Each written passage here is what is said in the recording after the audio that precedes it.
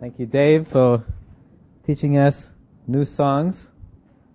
Hopefully you can all hear me. Is that a yes? Yes. Good. I guess I could have said good morning and see how many responses I got. Probably a better way to go.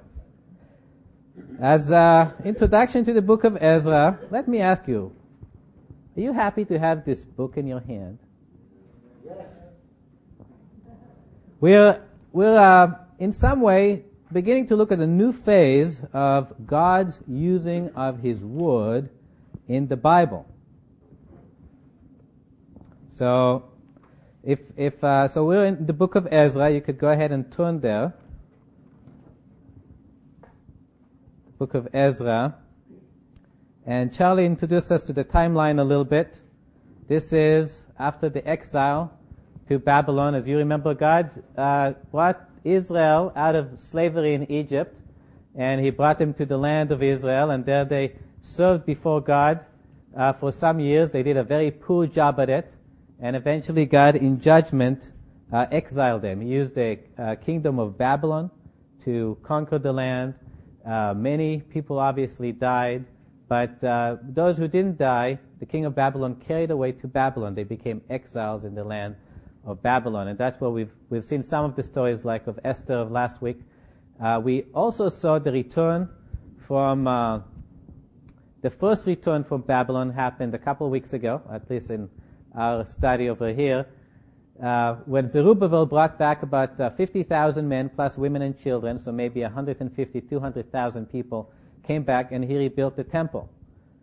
Now we're talking about 50 years after that. We find Ezra, he's still in Babylon. And if you turn to Ezra chapter 7, we could start reading in verse 6. It says, "This Ezra came up from Babylon, and he was a skilled scribe in the law of Moses, which the Lord God of Israel had given. The king granted him all his requests according to the hand of the Lord his God upon him. Some of the children of Israel, the priests, the Levites, the singers, the gatekeepers, and the Nethinim came up to Jerusalem in the 7th year of King Artaxerxes. And Ezra came to Jerusalem in the 5th month, which was in the 7th year of the king. On the 1st day of the 1st month, he began his journey from Babylon, and on the 1st day of the 5th month, he came to Jerusalem according to the good hand of his God upon him. For Ezra had prepared his heart to seek the law of the Lord, and to do it, and to teach statutes and ordinances in Israel." So this group of 5 verses or so really comprises a summary of his life, and we're about to get into more detail. Okay, so it talks here about him going to Jerusalem. Well, that's not going to happen for another couple of chapters. This is just a summary. And the first thing I wanted to note is what Ezra was. It says he was a skilled scribe in the law of Moses. That was a new profession. The job of a scribe was literally to copy the books of the Bible. So, for example, the law of Moses was given. Moses actually literally wrote out those first 5 books, and that was one copy. Today, we scan it or enter it into a computer, and we print out books by the thousand or millions, and we easily distribute it. Well, in those days, they didn't have that kind of technology. They needed a human being to copy it word by word by word.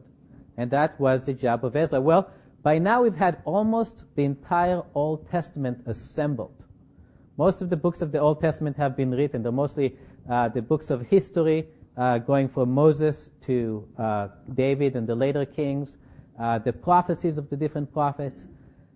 Those are the books, and those books were being given to Ezra, and Ezra was copying them down one word at a time. One word at a time. Well, that's why I asked you this morning whether you're happy you have this book in your hand, because Ezra was one of the few privileged people who basically had this in his hand in those days, because it was part of his job to copy it. Otherwise, you'd have to be someone pretty high up, maybe the head of a synagogue, to really have access to a book like that. Well, Ezra was one of those. And the Lord has moved in Ezra's heart in a special way so that we have in verse 10 about Ezra, that Ezra prepared his heart to seek the law of the Lord and to do it and to teach statutes and ordinances in Israel. He didn't just want to have this book in his hand. He wanted to know what it said. He sought it. He wanted the next book. Okay, I see this. I want the one I haven't copied yet. I wanted to have a chance to read that and copy that one.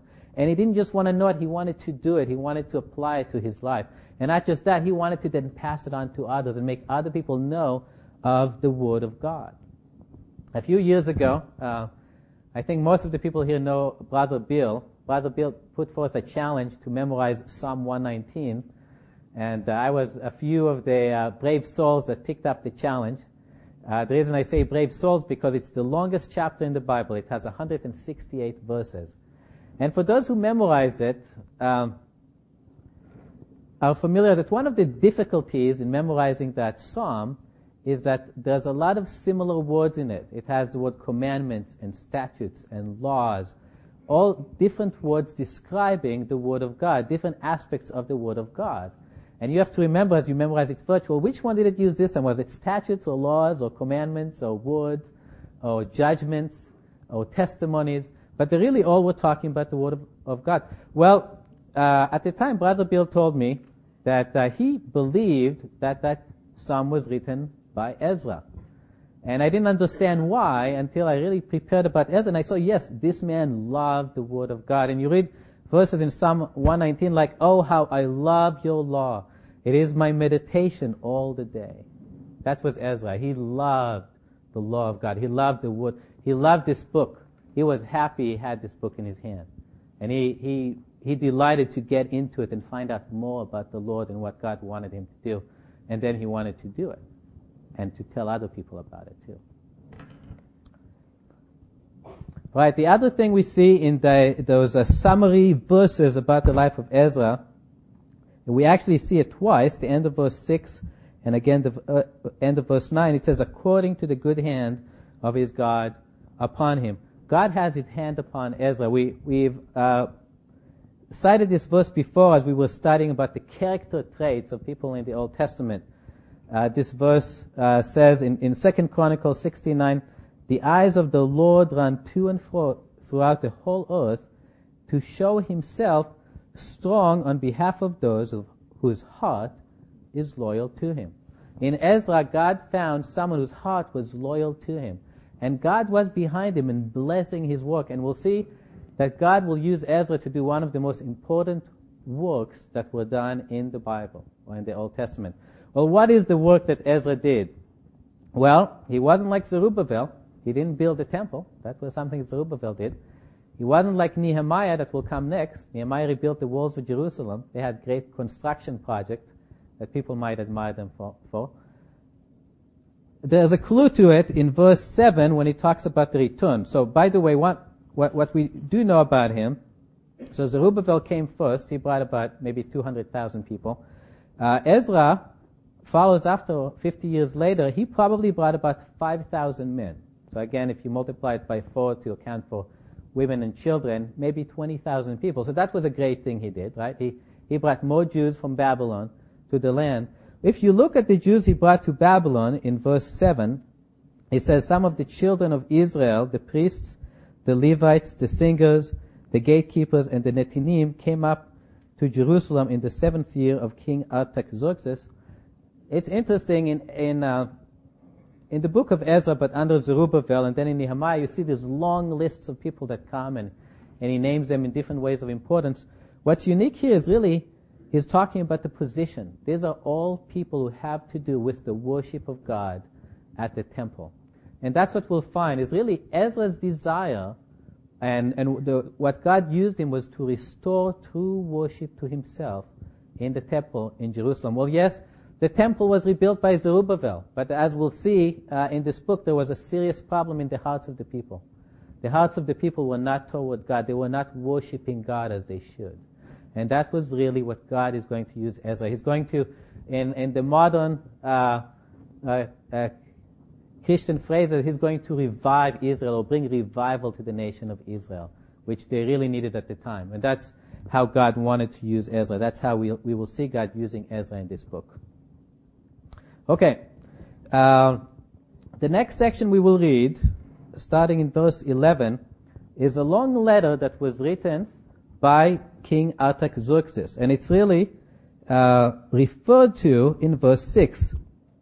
The later part of verse 6 says that the king granted him, that is to Ezra, all his requests according to the hand of the Lord his God upon him. So what we'll see here is a grant or a permit, something that the king of Persia wrote and gave to Ezra. And it's in response to something that Ezra asked of him. Now, we don't actually have anywhere anything saying what Ezra asked the king for. This is one of those times that you have to kind of read between the lines to try to understand, well, what was going on? What did Ezra ask for the king that resulted in this long letter, in this proclamation of the king? So I'll do the reading, you'll do the guessing. Okay, let's read in chapter 7, starting in verse 11. I'll read that to the end of the chapter. And think of this. This is a proclamation of the king, Artaxerxes, given to Ezra in response to some petition. What did Ezra ask for? What was Ezra's petition to the king? So Ezra chapter 7, verse 11. Now this is a copy of the letter that King Artaxerxes gave Ezra the priest, the scribe, expert in the words of the commandments of the Lord and of his statutes to Israel. Artaxerxes, king of kings, to Ezra the priest, scribe of the law of the God of heaven, perfect peace, and so forth. I issue a decree that all those of the people of Israel and the priests and the Levites in my realm who volunteer to go up to Jerusalem may go with you.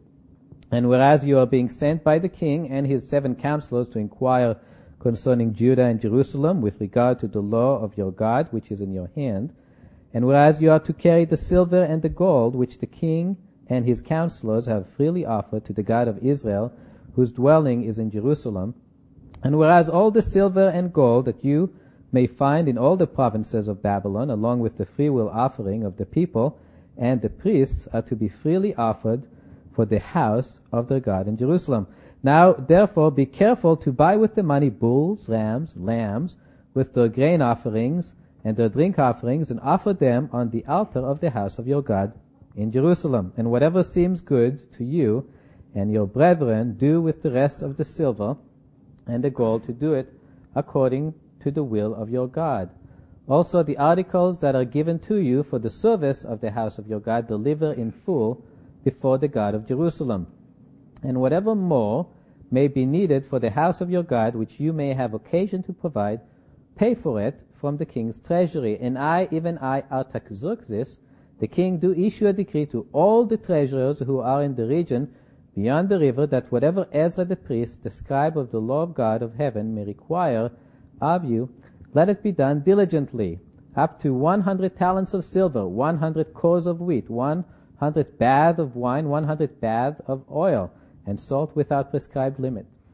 Whatever is commanded by the God of heaven, let it diligently be done for the house of the God of heaven, for why should there be wrath against the realm of the king and his sons? Also, we inform you that it shall not be lawful to impose tax, tribute, or custom on any of the priests, Levites, singers, gatekeepers, netinim, or servants of this house of God. And you, Ezra, according to your God-given wisdom, set magistrates and judges who may judge all the people who are in the region beyond the river, all such as know the laws of your God, and teach those who do not know them. Whoever will not observe the law of your God and the law of the king, let judgment be executed speedily on him, whether it be death or banishment or confiscation of goods or imprisonment. And then we see Ezra's response in verse 27. Blessed be the Lord God of our fathers, who has put such a thing as this in the king's heart, to beautify the house of the Lord which is in Jerusalem, and has extended mercy to me before the king and his counselors, and before all the king's mighty princes. So I was encouraged as the hand of the Lord my God was upon me, and I gathered chief men of Israel to go up with me. All right, what do you think? What did Ezra ask for? What was his petition to the king?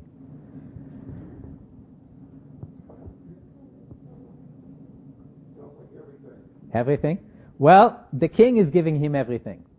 So it can be difficult because of how much the king is giving him. What was it that Ezra actually asked for?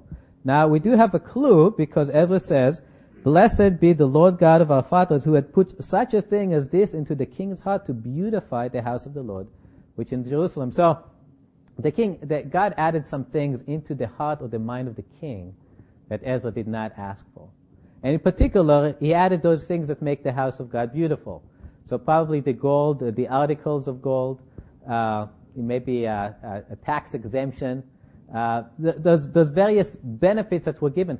Probably the main request is that we have for us in verse 13, where he says, "I issue a decree that all of those people in Israel, the priests, the Levites in my realm who volunteer to go up to Jerusalem may go with you."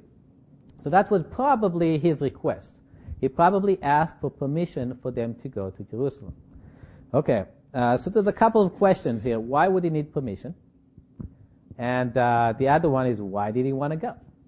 And maybe why did these other people want to go as well? So we have to kind of backtrack in our minds. Well, what's going on here? Okay, Ezra picked up wants to do the will of the Lord. He has the Bible in front of him. He's reading. He's searching in it.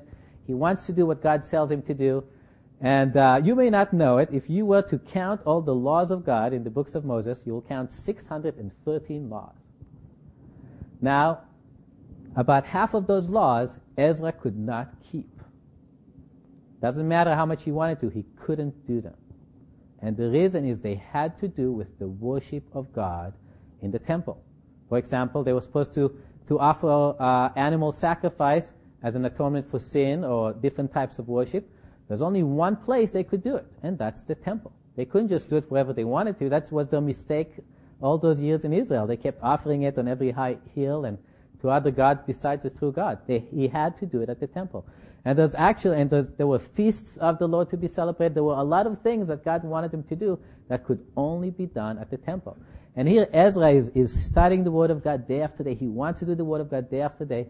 I imagine he was growing frustrated. I want to do this. This is one of the things God told me to do, and I can't. And finally he says, I'm going to go to Jerusalem. I'm going to do this. And we know he didn't just search the law of God and didn't just want to do it. He wants to tell other people. So there he is telling other people about all these other things they can do to please the Lord, all these other ways to worship. Really, the only way to really come and worship the Lord, he was telling. And so he was stirring the hearts of people around him. At the end, about 20,000 people wanted to go with him to Jerusalem to worship the Lord. Okay, well, why does he need a permit from the king? Well, in those days, 20,000 people couldn't just get up, pick up all their belonging, and start traveling along one of the king's highway to a place hundreds of miles away, maybe about 1,000 miles away by roads, and expect not to be stopped by some official and say, hey, what are you guys doing? Is this insurrection against the king? What's going on? They couldn't just do it. They had to have a permit. And apparently the only way to get the permit was to go in before the king. And that's really what's bringing Ezra before him. Now, I don't know about you, but this would be something that would make me a little bit nervous. Having to go before the King of Kings and having to make a petition like that. And we know Ezra did too. He says in verse 28, he's thanking God at the end that he extended mercy to him, to Ezra, before the king and his counselors and before the king's mighty princes. They could have done anything. They could have said, well, permit denied. Or they could have said, well, you must be planning some insurrection against the king, so, we'll commit you to prison and torture you and find out, exactly what's going on here. I mean, this wasn't an easy thing to show up before the king of Persia and say, me and 20,000 other people want to leave the center of your kingdom and go to, where there used to be our homeland. This was a serious thing. So, how would Ezra do it? How would he approach the king and try to convince the king to let him go back? And I don't know about you, but when I have to talk to men of the world about something I need, I'm often shy to talk about the things of the Lord. And that's, I don't know if you talked about it during the Sunday school class. I looked a little bit at the passage you were studying, and it's about witnessing.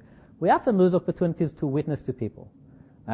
Someone might ask me, what are you doing for the 4th of July? Well, I'm going to be out in a parade handing out gospel literature, telling people about the Lord. Well, I may not want to tell him that, and I'll just tell him I'm going to a parade. I'll be at the Fremont 4th of July parade because I'm uncomfortable to talk about the things of the Lord in front of them, which is really a shame. Jesus said this. He said, whoever is ashamed of me and my words in this adulterous and sinful generation, of him the Son of Man will be ashamed when he appears before him, when he appears in heaven with the holy angels. So we don't want to be ashamed. We want to be excited about the things of the Lord. We want to be willing to tell people about the things of the Lord, and there's testimony that comes along with it. And we see that that's what Ezra did here before the king. And there's a number of ways we can see it. For one, the king is extremely familiar with the method of worship in Jerusalem. He mentions all the different animals that Ezra is going to need, the salt, the oils, the wine, the different kind of people that are going to be involved in the worship. It's very clear that Ezra went before the king and he just told the king about the worship of God in Jerusalem and says, this is what we want to do. The king, this is what God wants us to do, and this is what me and these 20,000 other people want to do. We want to go to the God of heaven and worship him like this in Jerusalem. And this had such an impact on the king that he's interested in it. Okay, well, let me give some too. Here's some money. When you get there, offer some animals for me. And I'd like to assist in this. I want to participate in the worship of this God. What a testimony. And the tax exemption and all those other things. So by willing to go before the king and really tell him why he wanted to do this. And I don't think it was necessarily difficult for Ezra. He was so excited about the things of God and the worship of God in Jerusalem.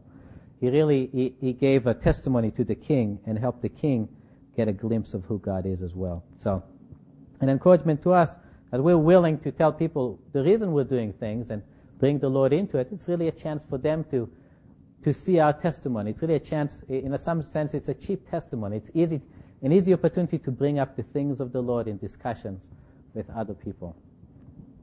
Okay, so Ezra is encouraged, and now he's getting ready to go on this trip. Now, before we get to Jerusalem, just a couple of stops here I want to make along the way as we see him preparing for it that might be worth noticing. In chapter 8 and verse 15, it says, Now I gathered them by the river that flows to Ahava, and we camped there 3 days, and I looked among the people and the priests and found none of the sons of Levi there. Then I sent for Eliezer, Ariel, Shemaiah, Elnathan, Yarib, Elnathan, Nathan, Zechariah, and Meshulam, leaders, and also for Yoyarib and Elnathan, men of understanding. By the way, there were 3 Elnathans in the group. And I gave them a command for Iddo, the chief man, at the place Cassipia, and I told them what they should say to Iddo and his brethren, the Netinim, at the place Cassipia, that they should bring us servants for the house of our God. What's Ezra doing here? So he's got his 20,000 people gathered, he's ready to start the march. Well, he's searching among them, and he's noticing there's no Levites. Well, Ezra really wants to do everything God said to do in worshiping God. And the Levites play a role. Some of the things that have to be done in the worship of God. We know there's the priests. The priests have to be there, the temple. There's a lot of things that are in place. But there's one thing missing. There's the Levites. And some of the things could not be done without the Levites. And Ezra is not willing to leave until he has everything he needs. And so he goes and he sends his people to gather some of the Levites to him, really for the house of God. He wants to really worship God as God has said. And he's going to make sure he has all his I's dotted and his T's crossed so that he will be able to do it. The other things to note is there really can be consequences. There was the invitation to go out and worship God. It's interesting. Clearly, Ezra has been talking to people about this. Like we tell, people have been stimulated on their own to come and worship God like God has said. They're called in one point in one of the later chapters, those who trembled at the word of God. There was a lot of excitement. There were a lot of people that were now excited about the work, what God was doing through Ezra, going and worshiping God like God has said to in the temple. In a sense, the revival started in Babylon. It didn't start in Jerusalem. But somehow, the Levites are just not with it.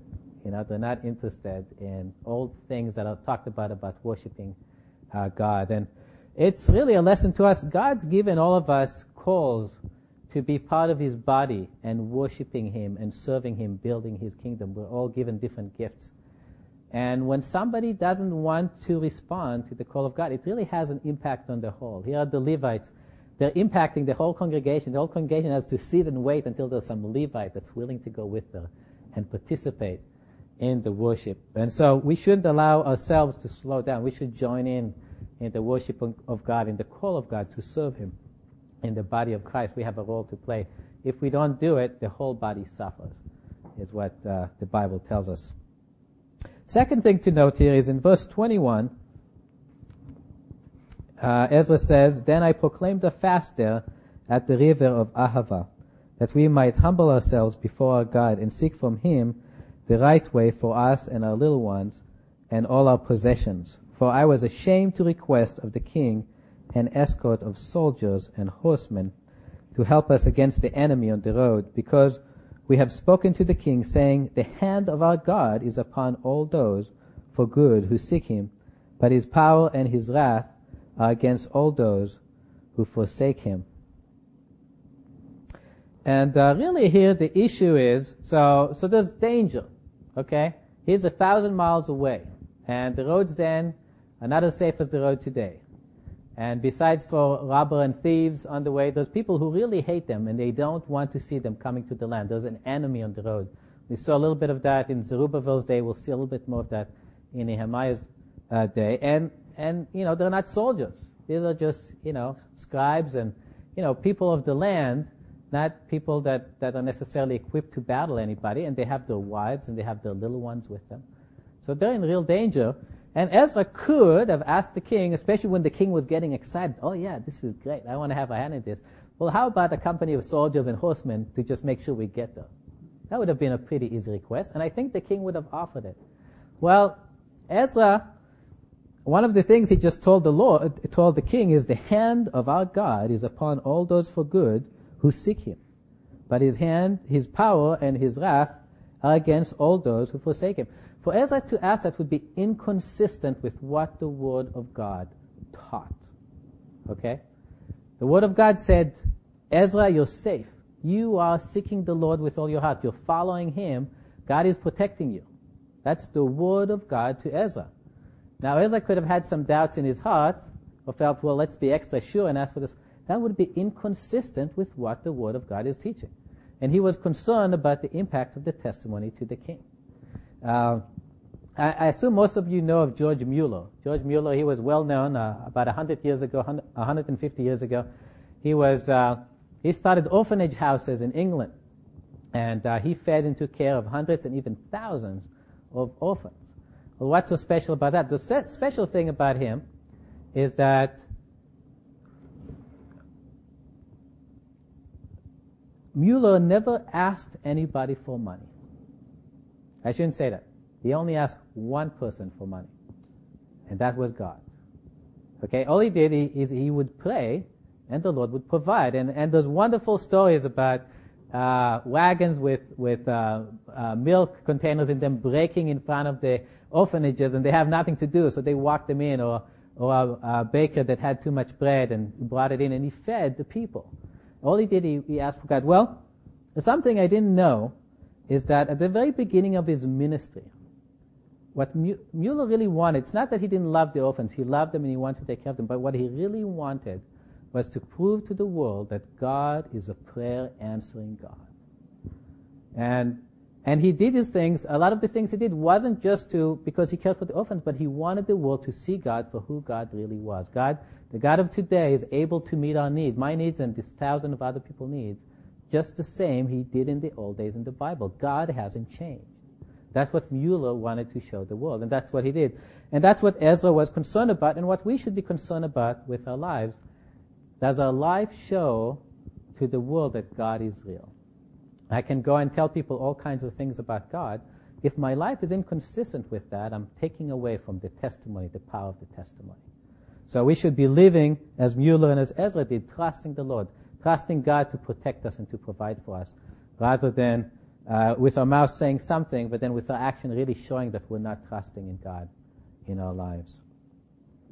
Okay, let's go ahead and fast forward to Jerusalem in chapter 9, verse 1.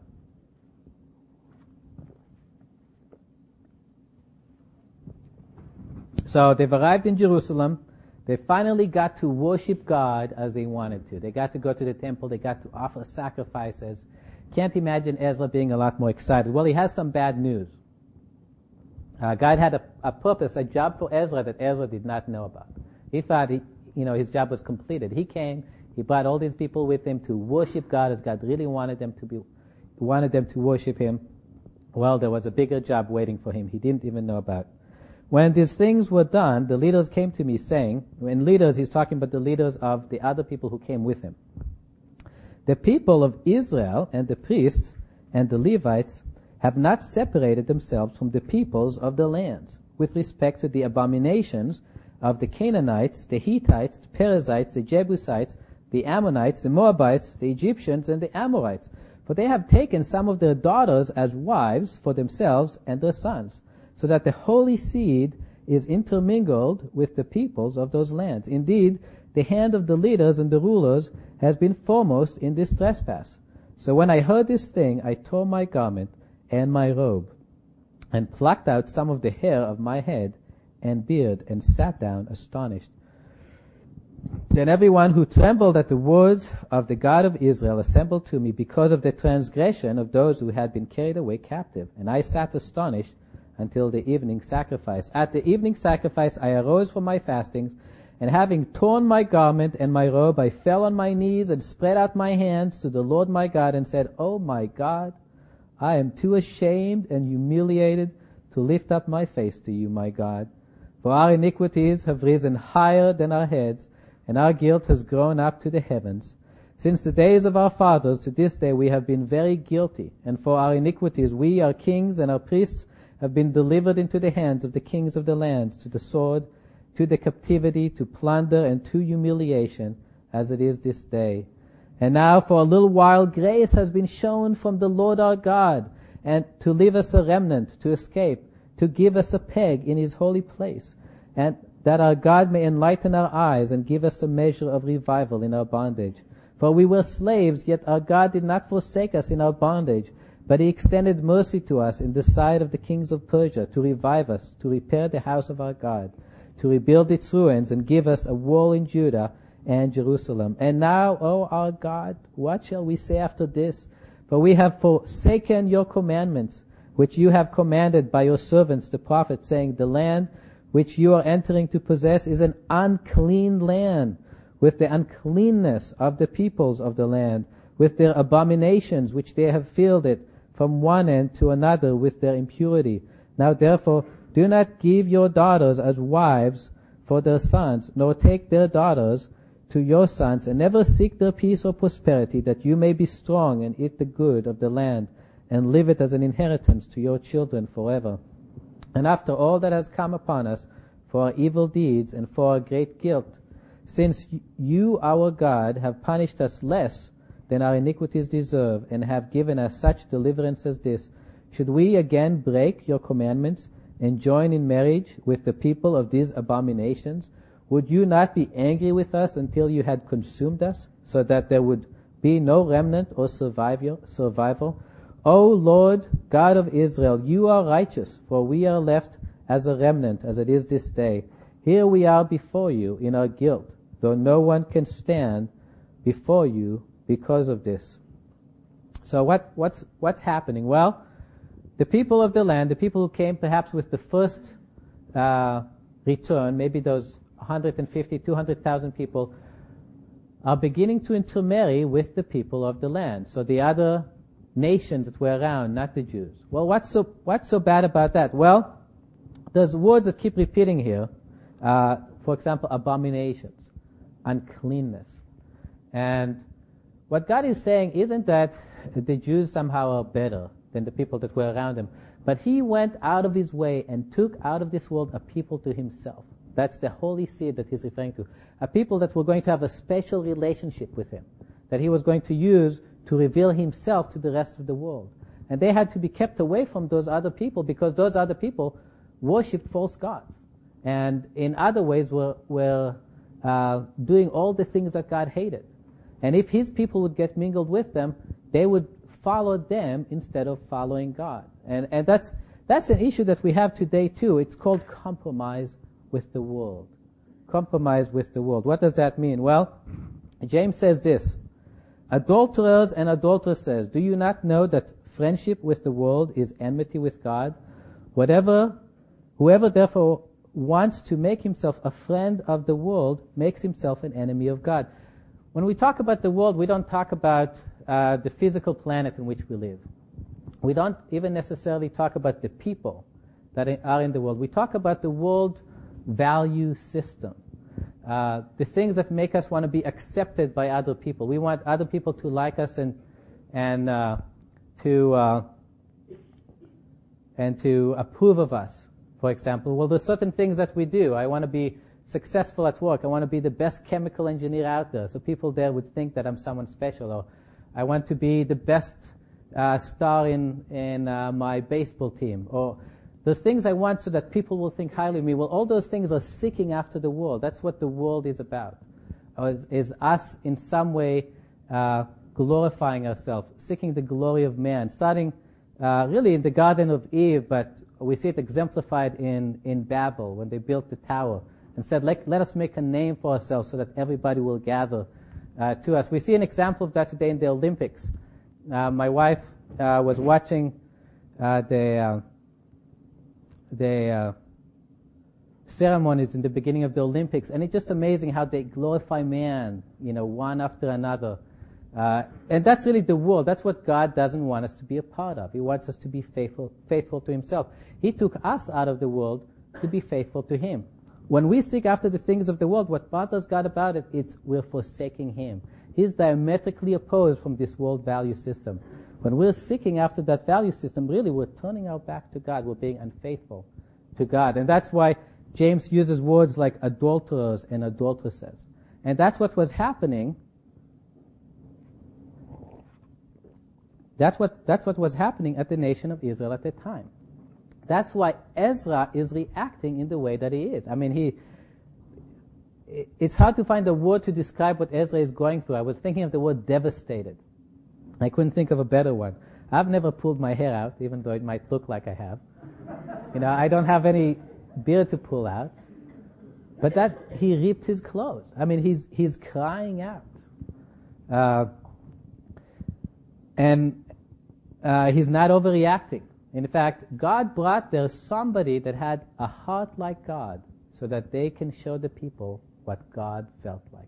Really what you're seeing in Ezra is how God felt about this treason or betrayal or unfaithfulness of the nation of Israel to him. And the wonderful thing is God had a good purpose in all this. He's bringing Ezra into this situation. Ezra is reacting as Ezra is. And God was doing it on purpose. And we see it in chapter 10 as we pick up verse 1. Now while Ezra was praying and while he was confessing, weeping, and bowing down before the house of God, a very large congregation of men, women, and children assembled to him from Israel, for the people wept very bitterly. And Shechaniah, the son of Yechiel, one of the sons of Elam, spoke up and said to Ezra, "We have trespassed against our God, and have taken pagan wives from the peoples of the land. Yet now there is hope in Israel in spite of this. Now therefore let us make a covenant with our God to put away all these wives and those who have been born to them, according to the counsel of my master, and those who tremble at the commandment of our God. And let it be done according to the law. Arise, for this matter is your responsibility. We also will be with you. Be of good courage and do it." Then Ezra arose, made the leaders of the priests, the Levites, and all Israel swear an oath that they would do according to this word. So they swore an oath. Then Ezra rose up from before the house of God and went into the chamber of Yehohanan, the son of Eliashib. And when he came there, he ate no bread and drank no water, for he mourned because of the guilt of those of the captivity. And they issued a proclamation throughout Judah and Jerusalem to all the descendants of the captivity that they must gather at Jerusalem, and that whoever would not come within 3 days, according to the counsel of the leaders and the elders, all his property would be confiscated, and he himself would be separated from the congregation of those from the captivity. So all the men of Judah and Benjamin gathered at Jerusalem within 3 days. It was the 9th month, on the 20th day of the month, and all the people sat in the open square of the house of God, trembling because of this matter and because of heavy rain. I love the addition at the end of the heavy rain. Who's in charge of the rain, by the way? God, right. And really God is in charge of this entire event. It's a wonderful example of really God going after his people and turning him back to himself. It obviously is using Ezra as a vessel, and we would all love to be the vessel that God uses, but the wonderful thing is how God is going back after his people that were unfaithful to him, and he's turning them back to himself. And that's what we see in verse 10 that happens, is Ezra is like this point of gathering, or Andy might be familiar with this chemical process. We call it precipitation a lot of time. First you need a little tiny nucleus that happens when it happens when you freeze water, for example. You may have seen a river beginning to freeze. Usually there'll be just, little clamps or little specks of ice, and they start getting bigger and bigger and growing. And Ezra is like that little speck, that little beginning that God uses as people hear him pray, as they see him weep over the sin of the people. God is using them to convict them of their sin. And they start gathering to him, and they join him in really weeping and confessing over their sin. God is bringing really the whole nation of Israel into conviction of sin through this one man who had the heart of God to see what they did to the Lord. And through him, they recognize their sin, and they come to weeping and confessing. And really we see here a complete turning away from sin. It's interesting, they come to Ezra and they tell him, come on, Ezra, there is hope now. And it's true. There was hope now for the first time. Once people see their sin, there is real hope. Because now they can really turn from their sin and receive the gracious, the mercy, the gift of salvation of God. The first thing people need is to recognize their sin, and then all of God's blessings, as Charlie was reading from Ephesians, every blessing in the spirit, in the heavenly places is ours. That what really is missing is that first conviction of sin. People realize that they were sinning against the Lord. So now there is hope, and they're asking Ezra, okay, get up and, restore it, fix things. Now you're the guy with the responsibility. And, he agrees, and he stands up, and he asks them to all, say that that's what they're going to do, have them give an oath. But then he goes off and he's mourning in another room. And they have to do everything on their own alone. But the wonderful thing is God really stirred their hearts. And you see, they issue a proclamation. It wasn't him that said it. It was the elders and leaders of the land. They said, okay, everybody in here in 3 days, or we're going to excommunicate you. You're not going to be part of our community anymore. And that was really all their move. God has now really brought them into conviction of their sin. And really all Ezra has to tell them is what's the right thing to do. Well, yes, you should be putting away these foreign wives. We're going to fast forward now to the book of Nehemiah. 13 years later. So it really in this restoring Israel to worship or spiritual revival, it hasn't fully happened yet. And probably there was something that left to be done for Nehemiah. Nehemiah had to do something that was really going to bring the people there. And we'll talk about that in a couple of weeks. But the time has come in chapter 8 of Nehemiah. And again, this is 13 years later. And God is now finally going to move in the hearts of the people in bringing about this revival, this restoration of the nation of Israel to himself. In Nehemiah chapter 8 verse 1, now all the people gathered together as one man in the open square that was in front of the water gate, and they told Ezra the scribe to bring the book of the law of Moses, which the Lord has commanded Israel. So Ezra the priest brought the law before the congregation of men and women, and all who could hear with understanding on the 7th day of the 7th month. Then he read from it in the open square that was in front of the water gate from morning until midday, before the men and the women and those who could understand. All the ears of the people were attentive to the book of the law. So Ezra the scribe stood on a platform of wood which they had made for the purpose, and beside him, at his right hand, then we have a list of people there. Okay, I'm going to fast forward here to verse 9. And Nehemiah, who was the governor, Ezra the priest, and the scribe, and the Levites who taught the people, said to all the people, "This day is holy to the Lord your God. Do not mourn nor weep," for all the people wept when they heard the words of the law. All right. What we have here is unprecedented interest in the Word of God in the Bible. I don't think you'll find a passage like this anywhere, at least not before this time, where you really have the people on their own are being moved. Ezra wasn't doing anything unusual. He was being faithful to God in doing what he's been doing, searching the Word of God, applying it to his life, and teaching others. He's been doing it for 13 years. And the Bible encourages us. It says, and let us not be weary in well-doing, for in due season we shall reap if we faint not. So it was good. He was doing exactly what he should do. But he didn't do anything special. The only thing that might have happened since is Nehemiah has just finished rebuilding the walls of Jerusalem. It was God's timing. It was God's work. And the people come to Ezra and say, "Bring out the law. We want to hear it." And he's reading it, and you're seeing they're attentive. The whole people is standing there attentive to the Word of God. I don't see that happening a lot. I've been in Berkeley, and, there's a lot of people who like to stand up there and, start speaking out to the multitudes as they pass by. They usually don't get much attention from other people. And certainly, occasionally, I've seen people try to do it for the Lord, to speak, preaching from the Bible, open street preaching. And they'll, may get 5 or 10 people around them as the multitudes rush by. You don't see everybody just standing and listening to the Word of God. And they were standing and listening attentively. And then this response in chapter 9, it says the people are weeping. They have to tell the people, come down, stop crying. God doesn't want you to cry right now, because the people were hearing the law of God and they were weeping. It was a response to the Word of God you don't see very often. And yet God was doing it through Ezra.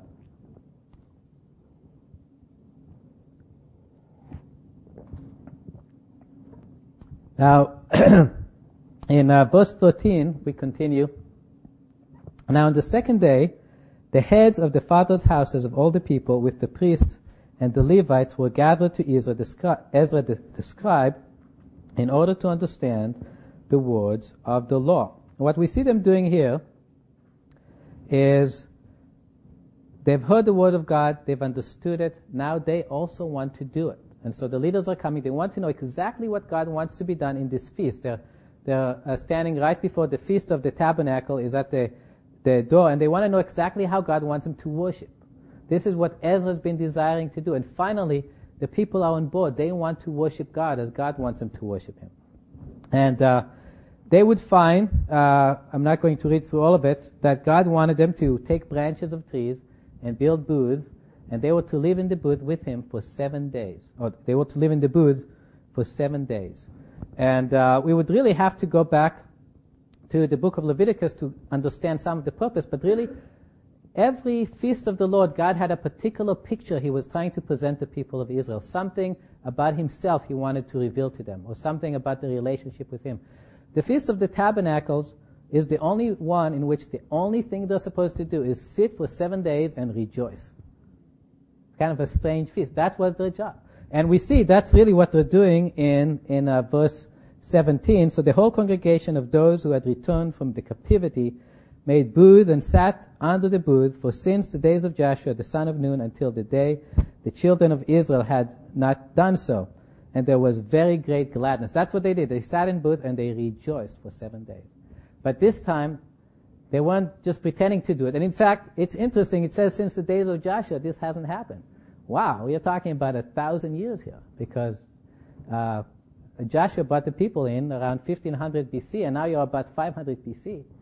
1,000 years it wasn't celebrated. Well, because it was never really in their heart. It was never in the hearts of the people to just sit before the Lord and rejoice for 7 days. But this is what God wanted to them. It was a picture of the fellowship they were supposed to have with God in the wilderness. As they left Egypt and traveled with God for 40 years, there was supposed to be this close fellowship with God. And that's really what God wants to have with us. It's not just that God doesn't want us to walk with the world. It's not just that God wants us to confess our sins and repent of our sins. God wants us to come into a close fellowship with himself. He wants us to rejoice. This is the true worship of God, is really nothing but rejoicing in him, appreciating God, coming to know God for who he is, and simply enjoying and rejoicing in him. And I don't know where you are this morning. I see different faces here. I know some of you love to do just that. You love coming here on Sunday morning and just rejoicing and worshiping the Lord.